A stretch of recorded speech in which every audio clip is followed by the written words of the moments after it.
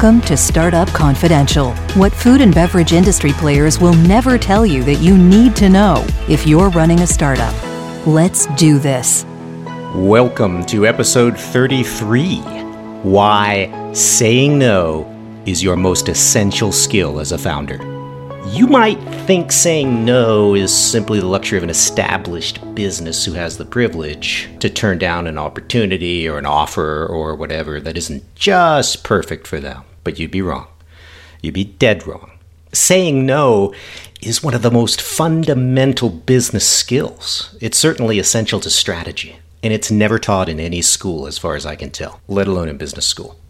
It can only really be learned by uncritically accepting opportunities or offers that appear out of the blue in your business life, emotionally caving to them for a variety of reasons, which are mostly understandable, and then suffering the consequences. Now, this may have already happened to you as a listener, and I'm sorry if it has, but don't worry, you're not alone. And you've probably learned something from it. If you haven't, this episode will ensure that you do. So for CPG startups, the art of saying no is immediately necessary once you advertise even your most basic existence publicly. Why? Because, as you have found out, you will become immediately swamped with offers and pitches and yada yada. There's literally an army of small businesses that make all their money among the constant churn of sub 500,000 a year startups and CPG, and a lot of you listening are in that death funnel. You know, that's where 80% of the CPG brands are at any given time, and they keep launching. So that bubble there, that huge churn is always there, and it always attracts folks trying to sell you something.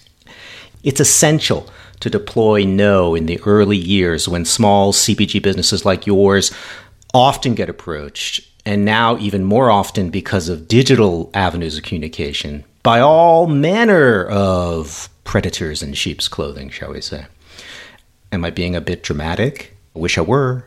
Let me describe these predators, large and small. Digital marketing agencies, usually the loners, accountants, individual brokers, angel investors with no track record in CPG, short-term high-interest loan outfits, Amazon agencies, mostly solo shops, sales consultants, PR agents, PR platforms, pay-to-play events with supposed exposure for your brand, trade shows looking to sell you booths before you're ready, even creepy PR agents claiming to work for Martha Stewart. Seriously, I did not make that up. I could not make that up for a laugh. This seriously happened to one of my clients 2 months ago. What the hell are these people? Chances are your LinkedIn message box has already been the recipient of many such unsolicited pitches from all manner of folks offering things you didn't even realize were things, and let alone things you needed to pay for. I can tell you that I continue to get unsolicited pitches to connect with me so that they can access you through me for things I didn't even realize were things that you needed to pay for.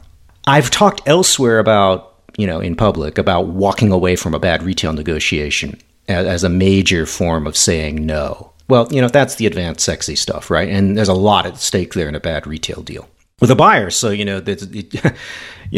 that's why I talked about it early on in my media, whatever it is I'm doing here. But what I want to do here is talk about what I call the basic training no. And it has to do with all these service providers. And, I'm being a little cheeky. Many of them are well-intentioned, trying to earn a living. But let's dig into this. If you can't learn how to say no politely to service providers, let's assume their intentions are good. If you can't learn how to say no to these folks, you are going to have a lot of problems later on when you have to make a big high-stakes no happen. And when I say how to say no politely, I'm focused on the politely part. You never know which one of these folks who's approaching you while you're tiny is actually a rising star that you may want to hire in the future. They just haven't made it yet. So all I can say is it doesn't really cost you much to smile and say no. Not to mention the fact that if you're scowling and ignoring them, especially in a public place like a trade show booth, other people are going to see that too. And none of this looks good, right? And you need to practice that happy smile of no, right? Because you may need to use it with a buyer after the second meeting when you unfortunately have to walk away from a deal that you really wanted, but you just can't you can't stomach what they're offering you. Usually because you don't have the right leverage to get what you want at a specific point in the life cycle of your company. But you'll be able to come back, but you won't be able to come back if you don't handle the no right? So saying no to the onslaught of pseudo-predatory service providers of all kinds, and often, these services are ones you're going to use eventually, maybe just not now.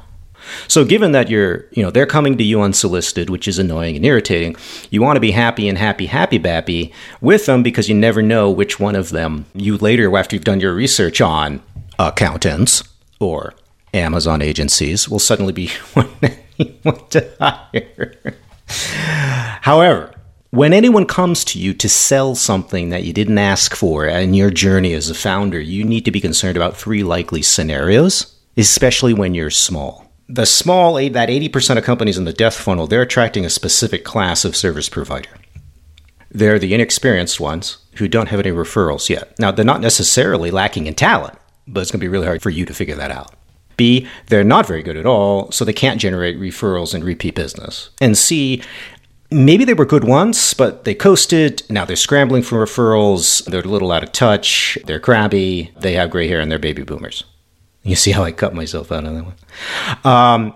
Those 3 scenarios cover about 90% of the folks, I would say, crudely, without being able to do a survey on this. But, I meet these people all the time. So, about 90% of the folks fit into one of those 3 buckets. The other 10% are authentic rising stars, and you are not going to be in a position to figure that out very easily because you're too busy running your company. So you need to be skeptical overall when folks approach you unsolicited as a very small company. It's your smallness that's the primary attractor for them because A, you're not very intimidating. B, you're new, so they're going to have an easier time convincing you that they're decent, whatever they are. And some of them are bad faith actors, I'll be honest with you, and they just prey on that continual churn. And I'm not going to point to this or that class. I think we all know that specific classes are really bad at that. But, the reality is that middlemen, especially if they're any good, they don't come to you. And the best service providers don't come to you, and they certainly don't come to tiny little startups. Because the best service providers charge a fair amount for what they do because they have a decent client roster and they're known for what they do. And they don't waste their time doing business development in an ocean of people who are broke and who may literally not even appreciate what they're doing. So it's generally the newer, younger folks in the respective service provider verticals. So you gotta ask that question: why is this person approaching me? And you gotta ask it. I would offer a different question. It's a cold shower question, and you really need to get used to these as founders, because you have to maintain some disciplined skepticism as opportunities are being presented to you, and especially when you go and chase them and it all seems too good to be true, right? You got to be really skeptical there. But like a cold shower, I would be asking yourself when providers and these people approach you is, why wouldn't a really experienced, talented, successful consultant or agency bother approaching me? I made like $85,000 a year gross sales, $225,000 trailing annual sales. Why the hell would they come to me? I mean, I'm tiny. So the answer is, you're right to ask that question. They shouldn't be coming to you because you are probably broke. You don't have a lot of money to spend. And honestly, if you really think about it, you're very likely to go out of business to an experienced service provider's mentality. So why would they want to spend time with you, even for cash, grocery money, if you're going to go out of business no matter what they tell you or do for you, especially if they're really specialized like an accountant or something? They're not going to get any success story referral from you if you went back to law school. So all I can say is it's easy to be flattered sometimes also when these folks approach when you're vulnerable. And you're going to be vulnerable in those early years. And some of these folks are good at stroking ego to get your attention, as opposed to, the more innocent connection requests on LinkedIn that people do. So don't fall victim to your own need for an ego stroke deep in your unconscious when these people approach you, and there's a lot of that. Above all else, you have to say no to the urge to seek external validation from having a relationship with any of these service providers and from anything else but market data. Service providers should not be giving you validation. That's not their role. They're offering a service. You either need it, you don't, and you can afford what their fee is, you can't. And that fee is going to be based on their value in the marketplace. And even if you agree on the value, it may not be the right time, and the fee may be ridiculous right now. These are all fine. You see all the reasons that pile up to say no? So you'll notice with very few exceptions that you won't find retailers, buyers especially, coming to you at all, unless you literally put yourself in a trade booth cage, in which case that whole event is designed for them to go stalk you. Very conveniently for them, though, because you're all lined up in rows. But otherwise, they're never going to come to you. And I would be very concerned if a merchandiser reaches out to you from any kind of store. That would be, to me, like a red flag. Like, why? Why? There is no merchandiser who's successful in the country who needs to go find suppliers. So they don't come to you looking for shit. Okay, they're avalanched under emails from people like yourself. So if they're coming to you, that's like, send me an email, because that's like a rare sighting. That's like a puma.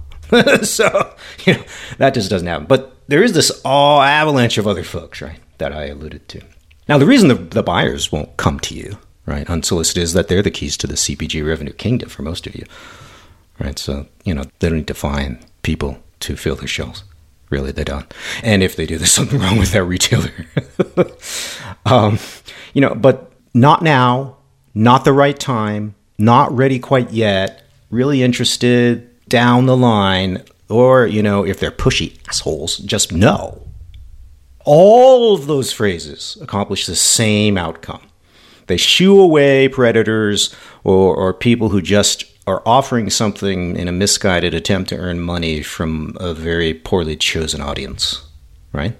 And from vultures who just rely on a constant influx at startups to make their money because they've never been able to figure out how to work with anyone else. So those phrases that I just gave you, not now, not at the right time, but maybe later, not ready, but a little later down the line, making that gesture to the future, not being a complete jerk, or just plain no if they are a jerk.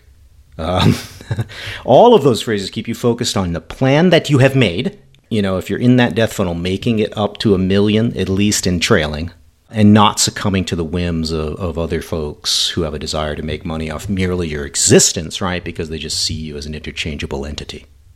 So that's all I want to talk about this week when it comes to saying no. That's all, folks. Remember, as always, be safe out there.